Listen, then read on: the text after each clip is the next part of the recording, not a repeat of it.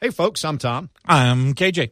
You know the drill. We're back here once again to remind you about the benefits of the Dunlap Champions Club. If you haven't sampled it still, well, find one of your friends or somebody that has. The spring game in the rearview mirror. Certainly some other folks got an opportunity in there to enjoy what is just terrific space. Every now and then when you're hanging out in the Dunlap Champions Club, an MC Hammer concert breaks out, too, so you never know what you're going to get. And if you haven't had the opportunity to even be there, you can schedule a private tour. Just call 850-644-1830. Tickets are available. It's a home schedule that you'll enjoy visiting there, and particularly if we get any of those noon kickoffs, you'll be air-conditioned and ready to go.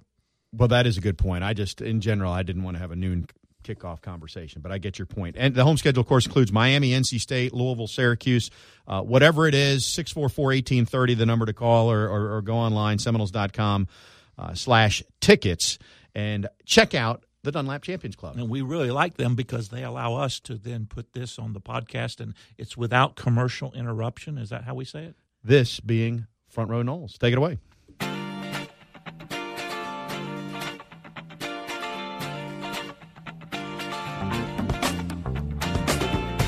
Good day, everybody. It is Tom and Keith, Front Row Noles, coming to you from Charlotte and ACC Kickoff. KJ, how are you? Doing well. It's nice to be back up here. It's nice to do something formally that gets football season going. I'm not sure how much meat actually comes out of this. I feel like every year these media days, it's a little less meat maybe, but it is a chance to reacquaint, network with lots of folks that we've known over the years, and more than that, it just is it's a marker on the calendar that indicates football season is coming quickly.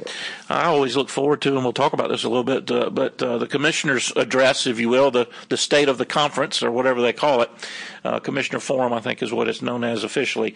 But there's always some little something in there that comes out that is interesting and of interest. And obviously the big topic right now is the launch of the ACC network.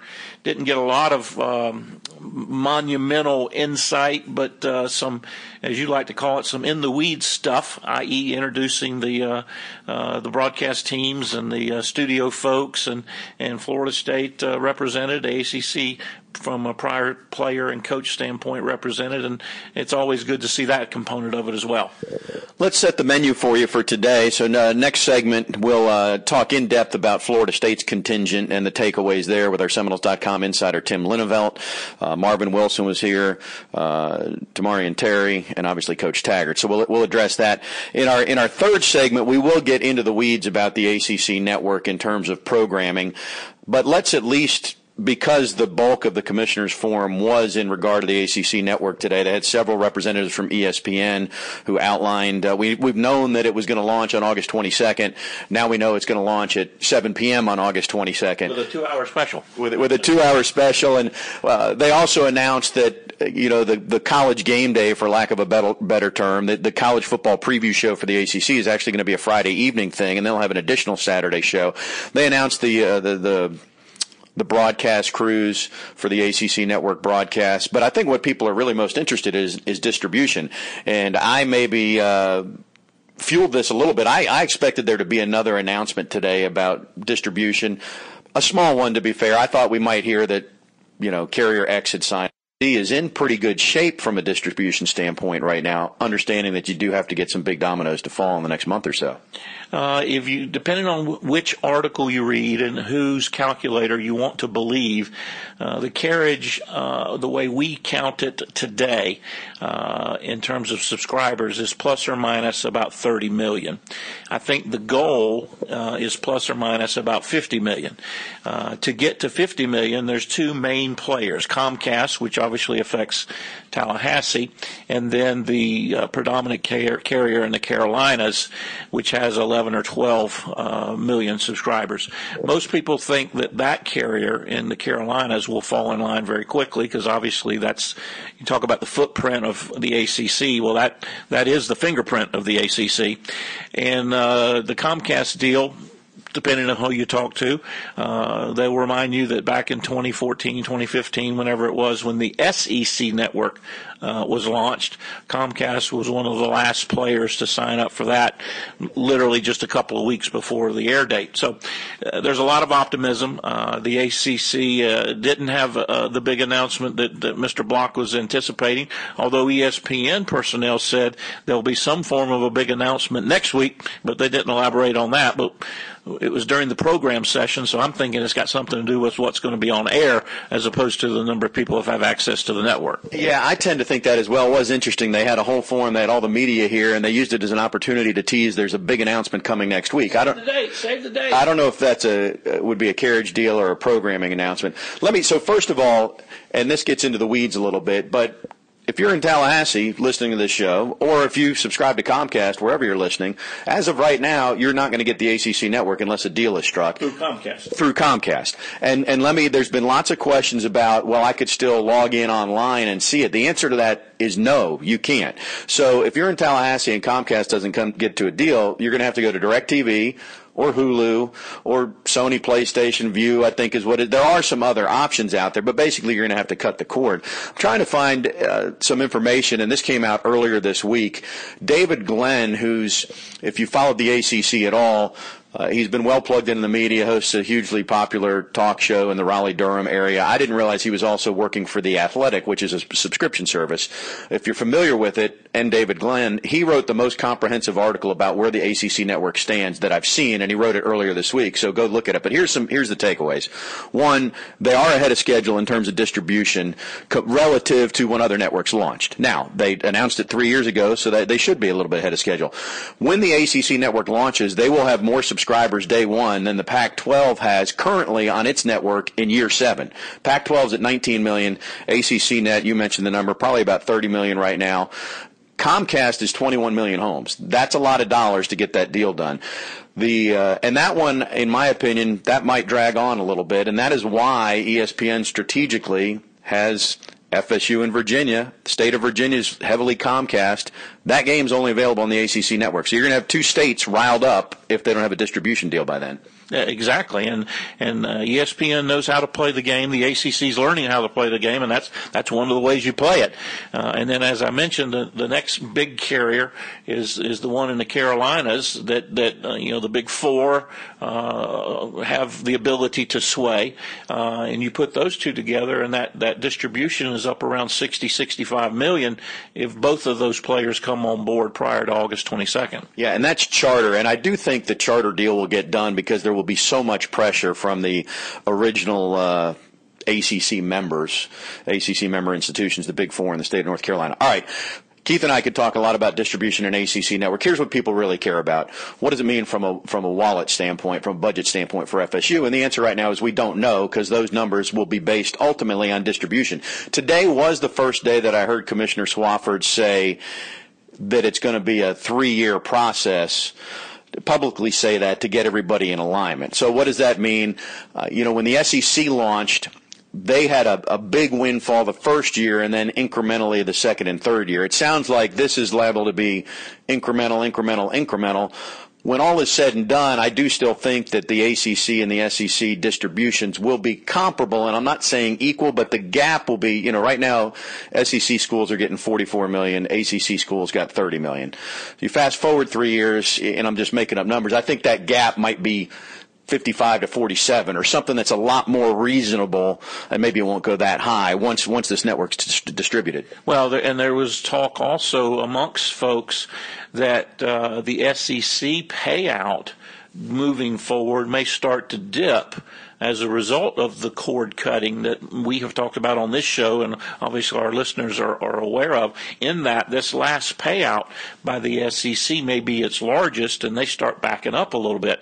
Not predicting that that's accurate. That was just the conversations that were going on. So the whole thing is, what they like to say, is still very fluid, and how it's going to work out. If we knew the answer, I'm sure the ACC would pay us good money to reveal it to them. Well, and the $64,000 question, and nobody's going to answer this, is how much are you getting per subscriber? And again, we're way in the weeds on this today, but I'll use round figures. There's 4 or 5 networks that exist that get $1 per month per subscriber. ESPN, ESPN2, I think FS1, a handful of them. So if the ACC network distribution deals get done, we don't know, are you getting 75 cents? You getting 50 cents, 25 cents? And we're never really going to know that until the tax returns come out and we see what the distribution is, and then people will extrapolate and do the math. So, all right, enough about the ACC network for now. We will focus more on it in the third segment, more about the programming piece. The other takeaway, and I do find it interesting. We've been coming to this for years, Keith, and this forum used to really be a chance for Swofford to say all these great things about the ACC because nobody nationally was paying any attention to him. So he would show up and say, the ACC won 6 bowl games last year. That's more than any other league. Now the ACC is at a point where it's kind of an afterthought, and he just kind of ho-hums mentions the ACC's won 3 of the last 6 college football national championships. That's more than any other league. The ACC's won 3 of the last 5 basketball championships. That's more than any other league, which does speak to the fact that the ACC as a conference, and I know this is not the conference that beats the ACC drum the way the other league beats the SEC drum, it's gotten pretty competitive and pretty strong. Very much so. Very much so. In fact, for the second time in 3 years, you have the men's basketball and football champion in the same conference. 2 of the last 3 years that's happened in the ACC. It's only happened 4 times in the history of the NCAA. So you're riding some pretty high cotton. And in fact, although the quote-unquote minor sports, Olympic sports, non-revenue generating sports, whatever you want to call them, there were actually 6 national champions within the ACC in the last academic year. That's a pretty phenomenal figure as well.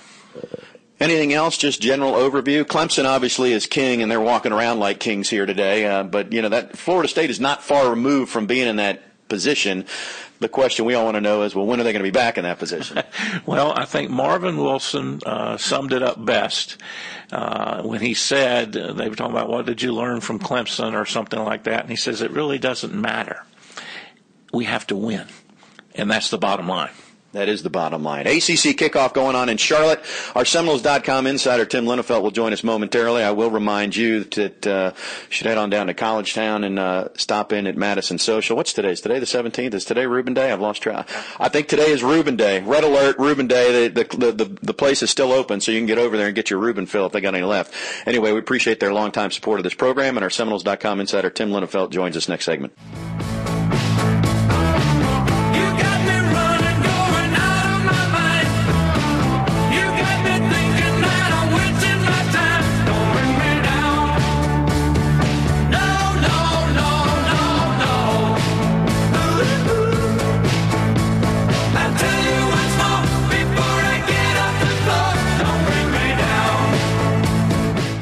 Front Row Knowles on 97.9 ESPN Radio is presented by Hobson Chevrolet of Cairo, Georgia. Get your best deal the Hobson way. Now, back to Tom and Keith.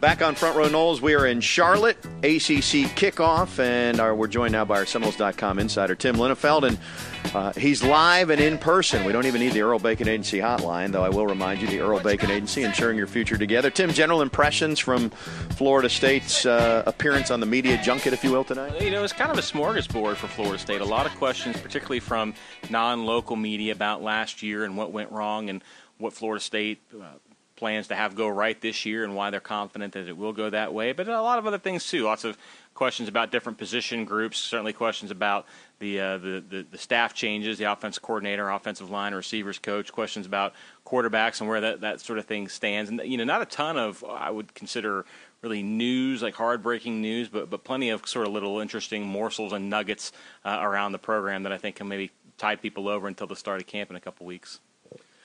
So several observations, and we'll get into these. First, on the quarterback front, Coach Taggart was asked about the waiver situation for Jordan Travis. There's no news there. I think at this point we have to assume that he's not going to be eligible this year. But I will point out this, that's just an assumption on my part. Once the NCAA makes a determination, if they do deem that he is eligible in their eyes, the conference still has to vet it and say, are we going to let this happen? And in division, in conference transfer. So That's on the back burner. I'd like to see some resolution on it, given how long they've had that. So let's talk about the guys that are in play, and that's Blackman and Hornibrook. And so 2 takeaways there, and I'll let you weigh in. But this came from all the players and Coach Taggart, and I've heard it elsewhere as well. Hornibrook has not come in assuming that he's going to be holding a clipboard. He's come in and he has really worked to network and meet his teammates. Everybody says he's in the film room or the weight room 24/7. That said, and Willie painted it as a competition, the best guy will win, but it does seem, and this is your term, like James Blackman maybe is in the pole position right now. Yeah, I think that's fair to say, just given his level of experience and familiarity with Florida State and his teammates and the offense. I know there was the coaching change and different coordinators and whatnot, but I still think he has maybe a better understanding of the situation than Alex Hornibrook does. But I agree with you completely. The folks who think that it's a done deal and this is all lip service in terms of a competition or whatever, I just don't get that mindset. And I think in terms of just look across the landscape of college football, the senior transfer quarterback has become a regular occurrence. So we've seen it at Florida State in both directions and across the country. Those guys don't come to places where they don't think they're going to start. I mean, the whole point of this is a senior quarterback coming to a place where he thinks he can improve his position. I think if Alex Hornibrook wasn't planning on being a starting quarterback somewhere this year, he'd be in Wisconsin right now. You know what I mean? So, and that's not to say it's going to work out the way he wants it to, but I promise you, he thinks he's going to win the starting job, and you want him to, don't you? I mean, what's the point of any of this if he doesn't feel that way?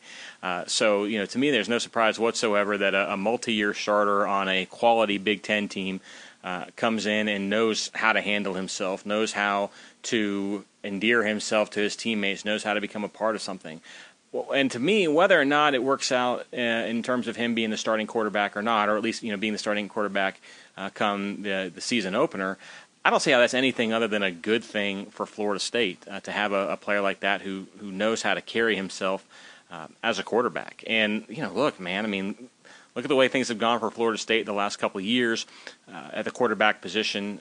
Ideally, you would name a starter. That guy would be great and healthy and play all 12 games and beyond, and you wouldn't have a need for another capable quarterback on the roster. But reality suggests that that's just not the case more often than not, or a lot of the time. So to me, it's a good situation for Florida State. I'm curious to see how it goes. I do think that James Blackman probably has a bit of a head start, as he should. He should have a head start. But the idea that it's just a competition in name only, I don't buy that for a second.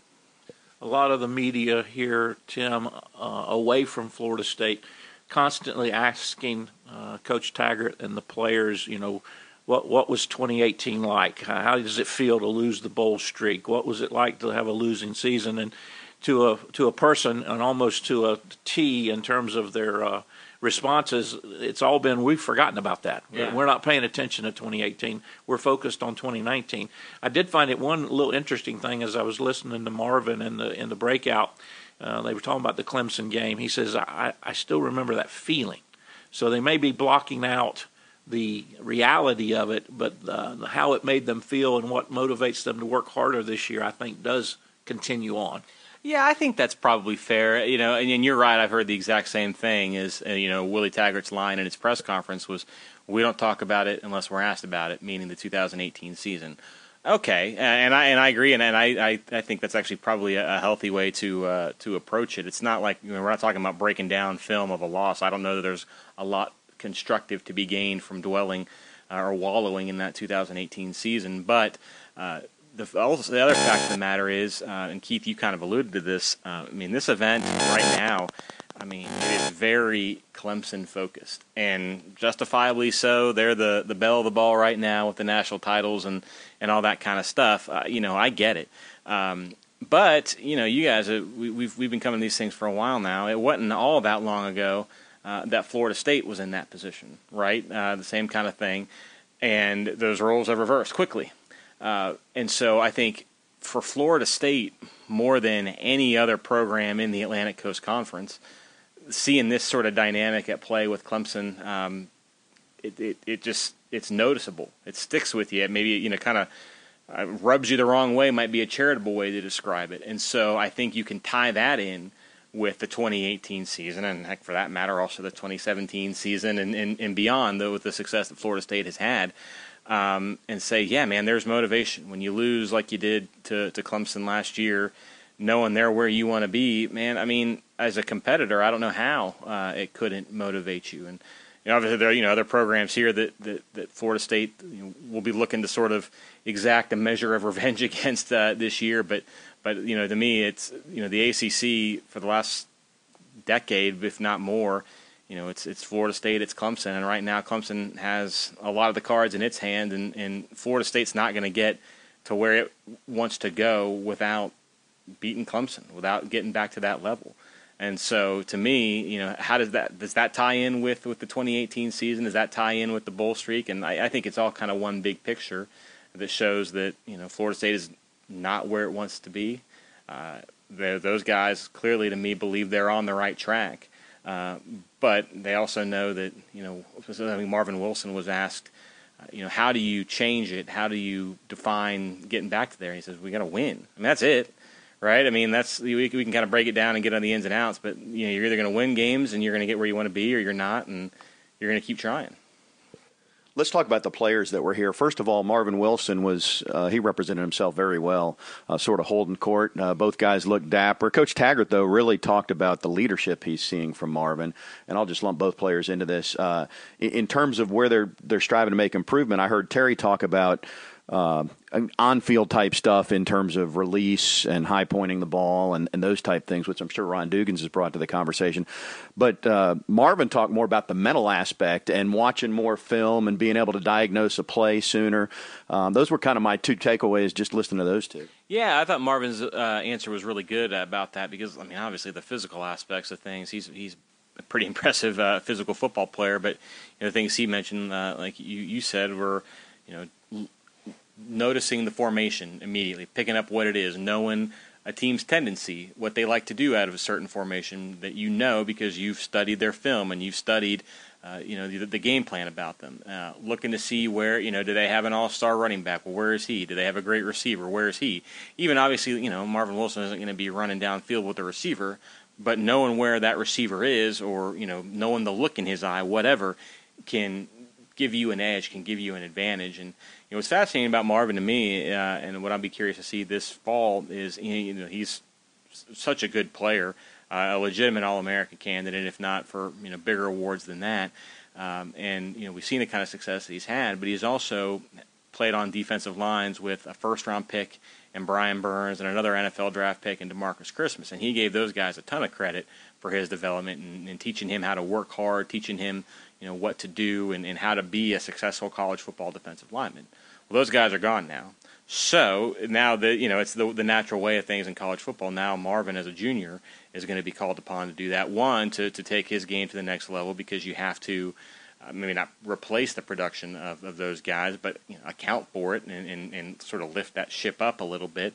But then you also have to do the same thing with the younger defensive linemen on the roster. And Florida State's got a lot of them, and he's going to have to do for them what Brian Burns and DeMarcus Christmas did for him. And I asked Willie Taggart about that in the breakout session, and from the sounds of things, he is embracing that role just to the nth degree. He said it's not just defensive linemen out there. They said Marvin's staying on top of the defensive linemen, offensive linemen, skill position guys. He's got them working out together, running stadium steps on days when they don't have to be, that's their day off, but they want to keep on getting after it, getting work in. And Marvin, it sounds like, is kind of the focal point of all that. And it's easy to see why, when you talk to him. I mean, he is a bright, engaging, fun guy to talk to, and given that he's, 310 pounds or what have you, he probably, his words carry a lot of weight, so to speak. Nobody's mouthing off to him if he wants to get everybody together for a workout. Marvin told a story in the breakout about mouthing off to Coach Briles when he first got there during the spring, and it was a small crossing pattern or something, and Marvin got in and got the sack or disrupted it, said something to Coach Briles, and the next call was an 80-yard touchdown pass to Tamarian. And Briles says, "Don't mess with me," basically. And I thought that was kind of enlightening because there's a coach on the offensive side sending a message to a defensive player about mutual respect, and Marvin took it that way. and said, I'll pay attention to that going forward. I thought that was a little bit of an insight. Well, and let me add, and I heard Terry say when he was asked about Briles, in the context of what has he brought, what does he bring, and he said he brings the swag, which you can take that a lot of different ways, but I took it as sort of a cockiness or certainly a confidence that this offense is going to succeed, and it's to your point as well. Well, and I you bounce around, so I didn't actually hear that story. I'm hearing that for the first time. One, that's pretty cool. Two, big picture, I really like the idea of an offensive coordinator who can have a play go for negative yardage in one play and say, oh, okay, well, how about this? And then it goes for an 80-yard touchdown the next time. Now, maybe that might be a high bar, but I think in Boise State, next month, we're all going to be looking at if Florida State loses a yard or two on first down, we'll be looking at each other. Well, is the 80-yard play coming up now? We'll call the touchdown play. Exactly, but I agree with you, Keith. And to your broader point. The mutual respect I think that the coaches and players have for each other as competitors, particularly in this case Marvin, it's obvious they think the world of him, and it's based on what we know, man. I mean, it's extremely well deserved. I think the players kind of like that. I think Marvin Wilson likes knowing that his coaches respond to him that way, but I think in a weird way he also likes knowing. I mean, it has to give you some confidence that your coaching staff and he doesn't play under Kendall Briles. Can respond with his own chess move, so to speak, and then I think that has to give you confidence to know that you guys are on the same team, and it's you in practice, but it's going to be Boise State or Virginia or Syracuse this fall, and that's got to feel pretty good. Continuing on, Briles and Taggart was asked a lot about his coaching changes, and Terry was asked about Briles too, and I heard it from both of them, and it's the word teaching. Taggart talked a lot about watching. Appreciating how Briles and Clements work together and teach the system in a simple way. And that's basically what Terry said, too. And now, big picture, we mentioned the ACC media that's not specific to FSU. It was a revelation to them that Florida State won't have a playbook. And I saw some tweeting about it. I think the takeaway was, Taggart's just totally changed things. There's no playbook, without realizing that that's the way Briles runs his offense, and that's the way it's been. But the bigger point here is I did hear that message come across that there seems to be great confidence that they're teaching more effectively maybe than how this got taught last year. And part of it is it's year two for the players too. Yeah, for sure. And to that point, somebody asked Willie Taggart, is it tough because with a new coordinator again, the second in 2 years, you're essentially starting over again. And he said, no, it's not like that, really at all. I mean, yes, there are some differences, but the overall, to go from a pro-style offense to the hurry-up, no-huddle is a way bigger jump than going from two different variations of the hurry-up. So a lot of what the team and the offense was able to do last year is still useful. Even just knowing what it feels like to go fast and run to the line of scrimmage and snap the ball again, that still applies. So, that to me is a really good thing. And one other point I want to touch on, and I think we might have brought this up in the spring, but I think it bears repeating, and especially because Willie Taggart talked about it again today, is the relationship between Kendall Briles and his offensive line coach, Randy Clements. And, the symbiosis, so to speak, between the coordinator and the line coach is something that I think is maybe an undervalued or underappreciated dynamic for college football fans we don't realize. And I'll tell you who can make you realize it is Kendall Briles and Randy Clements, because I've heard them both talk about it. Your foundation is up front on your offensive line. And you saw last year, if that foundation is not as solid, you don't have a whole lot to build on. And so for Randy Clements and Kendall Briles, guys who've known each other for a long time, I think Randy Clements said he's known Kendall Briles since he was a little kid. They've worked together at multiple stops. I mean, those guys are speaking the same language. And if Kendall calls a play, Randy knows this is what has to happen on this play. You know what I mean? Maybe not everything's perfect, but here's the priority. That sort of thing. It's really, really important. And so I think, the idea of getting those two guys as a package deal, it's and knowing that they have that foundation with each other, I think that to me is so much more important than just saying I'm going to get an offensive line coach from here and an offensive coordinator from here and let them figure it out. And so, I think they're really, really excited about that. And obviously, I haven't any games played yet, but hearing things from practice and the way things are working, it sounds like that's already paying dividends for them. And look, you saw it. I mean, whatever, but Jimbo Fisher and Rick Trickett had worked together for a long time. And that's how that worked out. And so I think that's maybe kind of an undervalued dynamic for a lot of college football fans. But listening to the coaches and the players talk about it, I mean, it's obvious that they think it's important. One thing that came out, Tim, I'd be interested in your short comment, is the media made a lot, and we've talked a little bit about Florida State lining up in the 3-4. Willie got asked about that in the breakout session, or in the main session, and basically said, well, we do some 3-4, but we're not a 3-4 defense. We've not gone to the 3-4. We're just putting personnel, whoever's on the field at a particular time, we're trying to line up to their strengths. So it's not like they've moved philosophically. They've just maybe managed their personnel better when they're actually on the field, is my takeaway. Yeah, I think so, too. And there's a lot of talk about a potential move to the 3-4. You know, we saw some 3-4 looks in the spring, but I don't think that Florida State is going to be a 3-4 team like the Pittsburgh Steelers. I think that kind of thing doesn't really exist as much in college football anymore. It's not we're a 4-3 and you're a 3-4 and you're a 4. You know, it's all very multiple. It's all very based, one, on personnel, but two, the opposing offense. I mean, it's based on what they're doing and what you're sort of reacting to that. So, will Florida State have some 3-4 looks this year? Absolutely, but I think they'll also have some 4-3 looks as well, and probably more than that. We've seen how often did they run a base 5 defensive back set. I mean, pretty regularly, and I think you'll see that a lot too. Dictated basically by the offenses you face in the ACC. Final thought, Tim. ACC Network, much discussion about it in the Commissioners Forum. And then I saw that FSU Twitter's already in an outrage because they showed the video and it didn't have Florida State in the video, or the animation that was shown. I might have noticed that. So, thoughts? Not about that so much, but the network in general. Well, man, look, truly, I think it's going to be really cool. I think for Florida State fans, I mean, that's going to be a fun thing. Or ACC fans, I mean, the first live event on the ACC network was scheduled to be a Florida State soccer game, so that'll be pretty cool. The original programming, I think, will be fun to watch. We saw the Bowden Dynasty is going to be included in that, and man, I think I've watched the SEC network, I've watched the Big Ten network before, and you check out a Michigan State game from 1988 at 2:00 on a Tuesday afternoon or whatever. That's cool stuff. I think it's going to be a lot of fun, and I'm really curious to see what it looks like. Provided, of course, that Florida State is included in the broadcast package.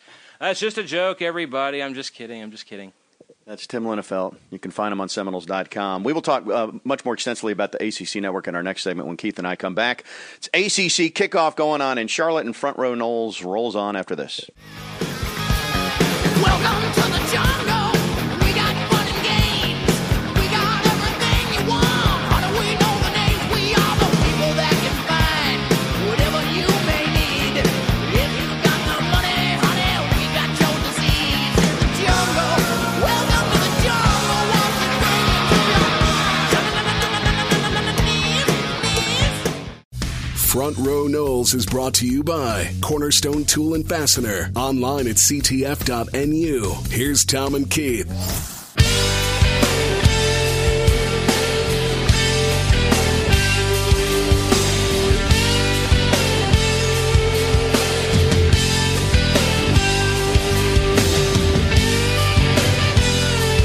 Back on Front Row Knowles, back in Charlotte. Keith and I used the break there to do some due diligence. We went back and watched the graphics reveal that omitted FSU. A, we can confirm it did omit FSU. And B, I would just say this, and I'm looking at the ACC website right now. You're not going to have a conference website that leaves out member institutions. So I will put this on the ACC or ESPN. Does it bother me hugely? No. But somebody there should pay attention and make sure, if you're going to brand this as a network, to include all the schools. And also, as we discovered, it begins with basketball and then notes football, even though we're open it immediately prior to the beginning of football season. I guess we're still a basketball conference. And we will have, I'll talk about that momentarily. You'll hear this interview with Amy Rosenfeld, who's a senior coordinating producer, longtime ESPN staffer, really well revered. And it'll get into the weeds. We've been in the weeds a lot tonight about what the programming looks like. You'll hear that momentarily. But I guess the bigger announcement is, as we get ready to launch here, Keith, is They announced a little bit about their shows, some of the talent that's going to be involved. We already knew E.J. Manuel was involved. The ACC Football Network announced teams are Dave O'Brien, Tim Hasselback, and Katie George, Chris Cotter, Mark Herzlich, and Kelsey Riggs, Wes Durham, Roddy Jones, and Eric Wood. Those are the 3 play-by-play teams that the ACC Network revealed. John Beeson, former Miami linebacker, has been added to the mix as a studio analyst. And then in terms of the studio shows, and you'll hear more in this interview about this, but The Huddle will be the Friday night main college football preview show being produced on the ACC Network. There's also an all-ACC show. And the Bowden Dynasty is going to be featured. So that's, we've heard a lot about some programming involving the recruiting class that saved Coach K back in 1982, that team that played for a title in 1986 and changed the trajectory at Duke.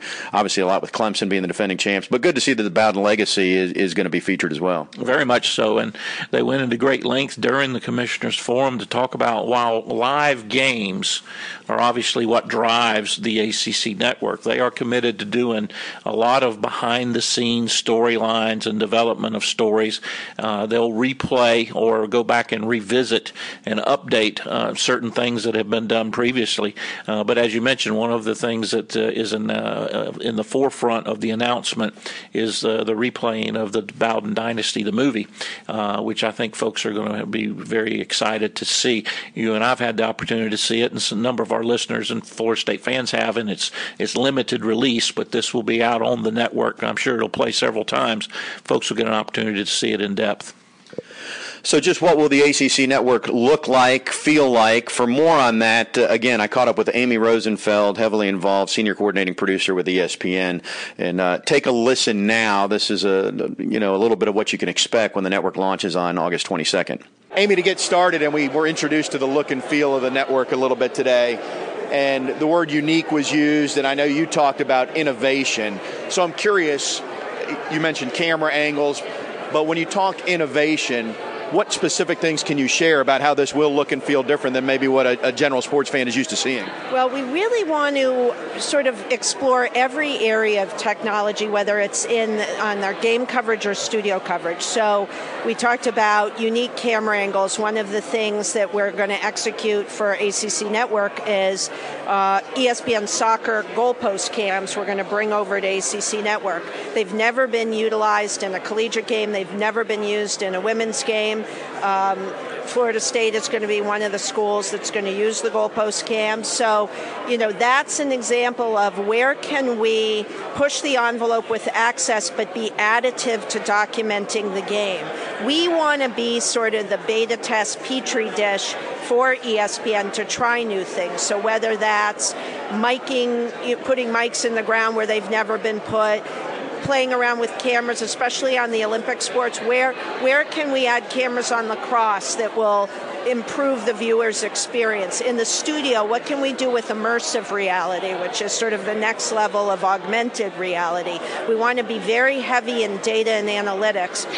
We view ACC as sort of smartest guys in the room. How do we fulfill that by providing them with some of this tracking technology we're looking at for basketball, where we can really carve out a lot of the sort of next-gen stats in terms of the student athletes. So that's some of the things we're talking about and really we're talking to a couple of European companies that haven't done work in the U.S. who are trying to get in. So we've said, hey, we'll experiment with you. So that's sort of the idea. Really, a lot of RF. Where can we have remote cameras that aren't tethered to anything to really give that on-the-field feel? And I have to say, the conference has been amazing at pushing the envelope. The football guys have said, we want to be the leaders with the NCAA on access. Where is Florida State in terms of being ready to go at launch? And I say that knowing full well that Florida State has been out in front for years with Seminole Productions. And I've known Mark Roden and Kirby, who are heavily involved for years and years. But give us an idea of maybe how they measure up across the rest of the league, or where Florida State can be better as we go into this. Not only is Florida State ready to go at launch, Florida State has been producing linear games for ESPN over the last year. So Florida State was one of the first school production groups to actually be producing linear TV for ESPN.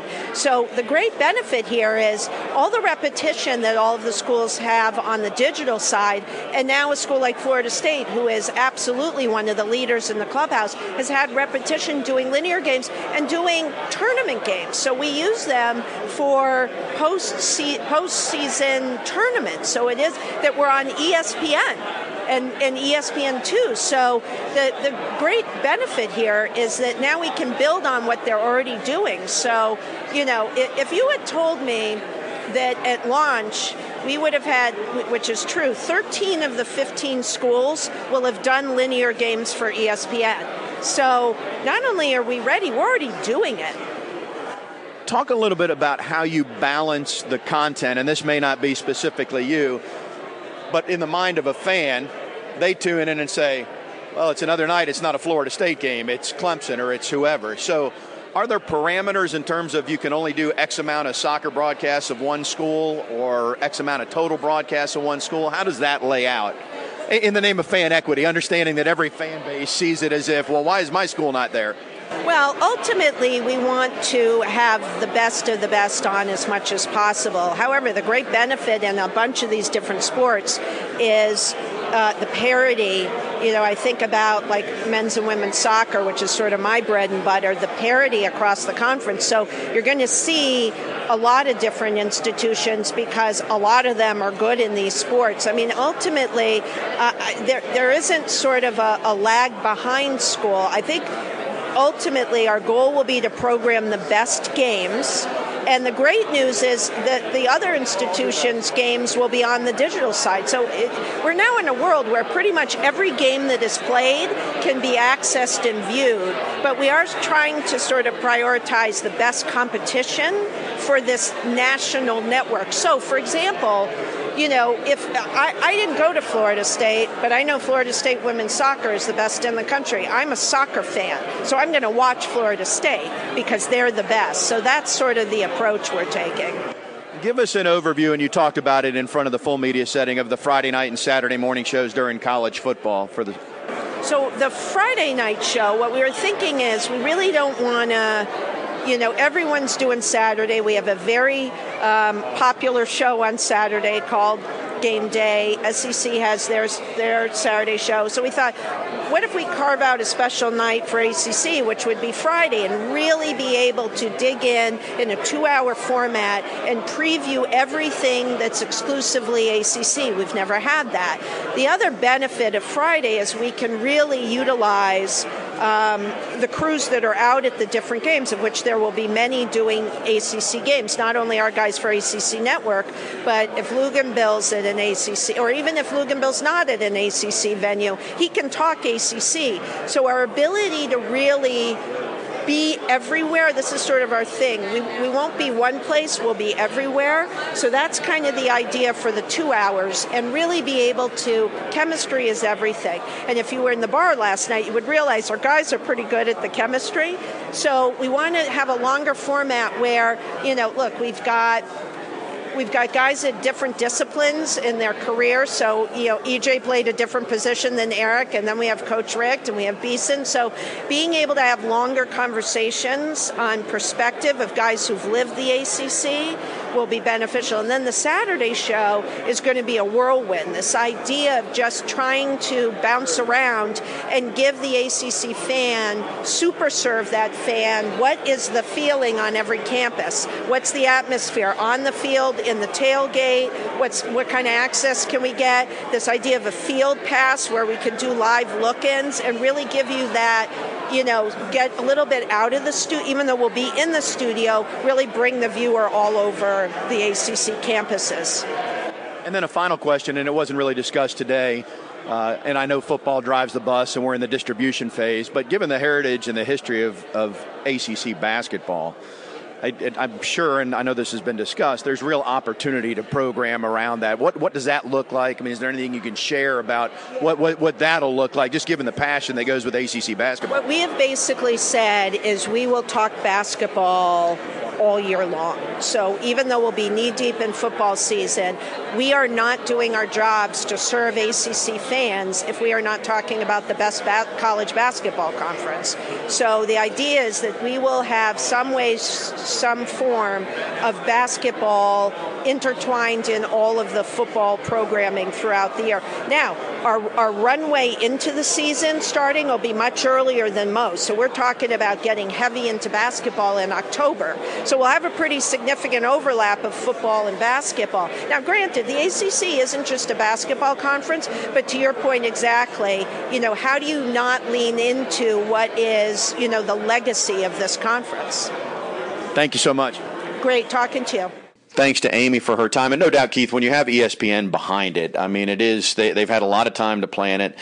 Despite the omission of Florida State on the graphics reveal, the graphics and the soundtrack, I mean, it all looks top flight, and I have no doubts that the network will as well when it gets off the ground. Without question. And I think one of the things that ESPN has done recently that has really bolstered their viewership and in the eyes of many, even non-sports related people, the things that they do like 30 for 30 and the Between the Lines or Beyond the Lines, that show with Bob Lee, where they go in and investigate things and or they go into great detail about life's stories, what happened to put this team in this position, what happened to that individual that we knew 30 years ago, where are they now?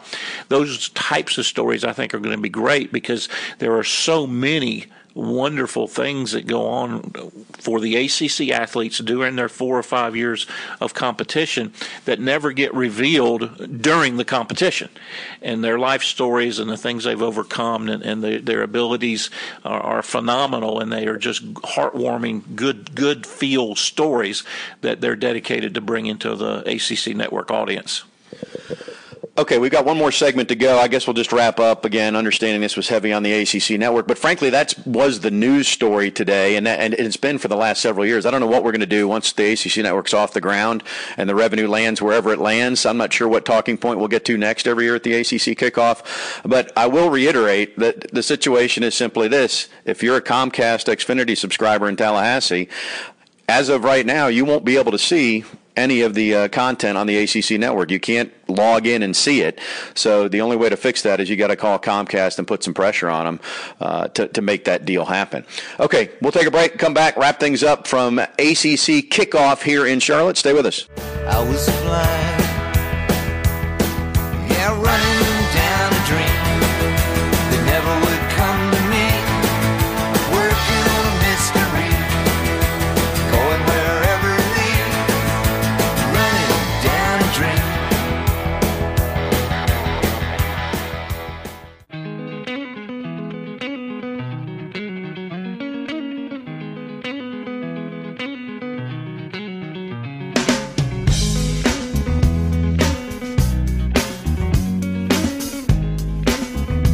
Welcome back. Tom and Keith set to put the wraps on this week's edition of Front Row Noles.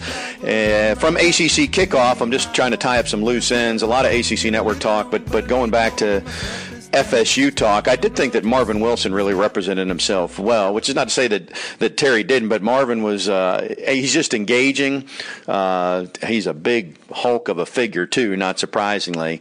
But it was encouraging to hear that he has stepped up from a leadership standpoint. Well, the thing about Marvin is that his play has been very leadership-oriented on the field. He's just not a very vocal guy, and we've talked about that. To Florida State for probably the last 5 years, maybe 7 years, really hasn't had those vocal leaders like Telvin and folks prior to that.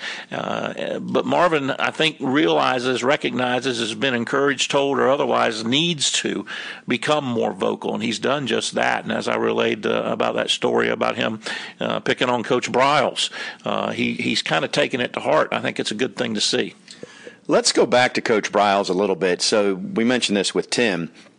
That Terry commented he brings the swag. I have not had much interaction with Kendall Briles at all, but the little bit I've had, he does have a confident / cocky edge to him in a good way to me. Now there's some similarities there to how Jimbo was in that regard. Jimbo thinks his offense is the best offense in the history of offenses. Well, when you talk to Kendall, and I've not talked at length with him, you get the same sense that he believes in his offense every bit as much. And I think that's something, last year, one of the issues was just being on the same page among the coaching staff, not just the players. And I think there's going to be much better cohesion this year. And it was interesting to just hear all the talk about what Briles brings and how it's being taught to the team. And I think that is a reason for real optimism this year. Obviously, they're different people in many ways, talking specifically about Coach Briles versus Jimbo. But a couple of things come to my mind, and I've not spent any time with Coach Briles. I'm looking forward to having that opportunity. But number one, he impresses me a little bit, and we use the term gunslinger. He'll take some shots down the field. He's not afraid to do that. The other thing, Tom, and this is a stretch, but he reminds me from a temperament standpoint, and I think our listeners can identify with this, he reminds me of Casey Weldon. Casey was very good, runner-up for the Heisman Trophy, but Casey is unbelievably competitive. I mean, to a fault. And would take chances, sometimes chances maybe that shouldn't be taken because he was that big of a competitor. And that's what Briles impresses me as. He is unabashedly focused on explosion plays, big plays, tempo, doing it fast, and he doesn't apologize for any of it, and he thinks he's pretty good at it, and the record would say he probably is. One thing we didn't mention today, and we're all excited about seeing what this offense looks like. Let's go back to the quarterback thing. We're this far into the show, and we didn't mention that James Blackman's up to 195 pounds, apparently. He what did he call himself? He was skinny strong. I'm a different kind of skinny or something. Yeah, something like that. And he really is. But when he hits that 200 mark, and I got about 40 or 50 I could lend him if he needs them. Yeah, that's what I've said from the get-go. If you want to put some weight on him, just have him hang out with us, and he'll get there in a hurry. I listened to Taggart talk for a while, and I'm seeing some reports that James Blackman was named the starter. If he called him the starter, I wasn't standing there when he said it, or I didn't hear him say that. But really the way he positioned it is a quarterback battle. And I guess you could say that, is Clemson saying it's a quarterback battle this year if the number 2 guy plays better than Trevor Lawrence? But just about everywhere else, I mean, technically, are they 1 and 2? Probably yes, but I do think it will be more of a battle than maybe what this is what I'm trying to say, than what we anticipated when we heard that Hornibrook was transferred in, because it's been positioned as Blackman. I think it's a good problem though, because Blackman has progressed and Hornibrook adds a lot to the mix, so I think it'll be a good competitive battle. You always need competition, and that was one of the things. You go back and talk to the 13 group, the 99 group, the 93 group. Go back and talk. If you want to go back as far back as my time, you were always pushed. The best friend, biggest enemy I had for 3 years was a gentleman named Gary Henry, because he was number 2 behind me, and he was bigger, faster, and stronger than I was. And he was pushing me, and I didn't like it during the time, but it made me a better player. And Blackman needs somebody behind him pushing him, although by all accounts he's a natural-born leader. He's motivated, a self-motivated person, but it never hurts to be looking over your shoulder and having something that you look at, could take your spot if you fail. That breeds competition, that makes the team better, and it's good to see. Any other takeaways from ACC Media Day today? I should point out the Media Day, the kickoff continues tomorrow, which will be when the coastal teams come through. Today was the Atlantic teams. The media is voting on the All-ACC preseason team and the predicted order of finish, but that's not going to be released until Monday and Tuesday. We talked about this with Tim or Lane in recent weeks about where FSU will be predicted. I think it might be 3rd or 4th, actually, in the Atlantic, which is jarring to think about. Probably 3rd. I think it's going to be Clemson, Syracuse, and then FSU in terms of the predicted order of finish in the Atlantic. I'm a little more optimistic, and we've stated it, and you and I got not in a disagreement, but we're on opposite sides of the camp. I'm hopeful. How about that? I'm hopeful there's enough Florida State institutional capital that they might sneak in at the number 2 spot. I think on the other side of the ledger is going to be very, very important. important, and we'll have the opportunity to visit with those teams tomorrow while we're here in Charlotte. But, is it going to be Virginia? Is it going to be Miami? Is it going to be Virginia Tech? I think not Virginia Tech, but I think between the Cavaliers and the Hurricanes, you've got a pretty good run on the other side in terms of predicted order of finish. So it's going to be an interesting season. Clemson, obviously, the hands-down favorite, but you never know in this game. That's what's so particular about football. You just never know. One thing we do know is that they'll put on the pads here pretty soon. I mean, another couple weeks, it'll be fall camp, and we'll get after it. First practice, did I hear people say is August 2nd? Did I get the date right there for the first practice? I didn't hear that, but that might be right. That sounds about right. Yeah. So, it's right around the corner. It's here. It is here, and so are we in Charlotte, but we are out of time for this week, and hope you enjoyed it. It is always a tease. I've said this. Because now it's a long 6 weeks until we get to Jacksonville in the Boise State game. But the season is upon us. We've made it through the toughest part. So for Keith, I'm Tom. Thanks for tuning in, and we'll talk to you again next week right here on Front Row Noles.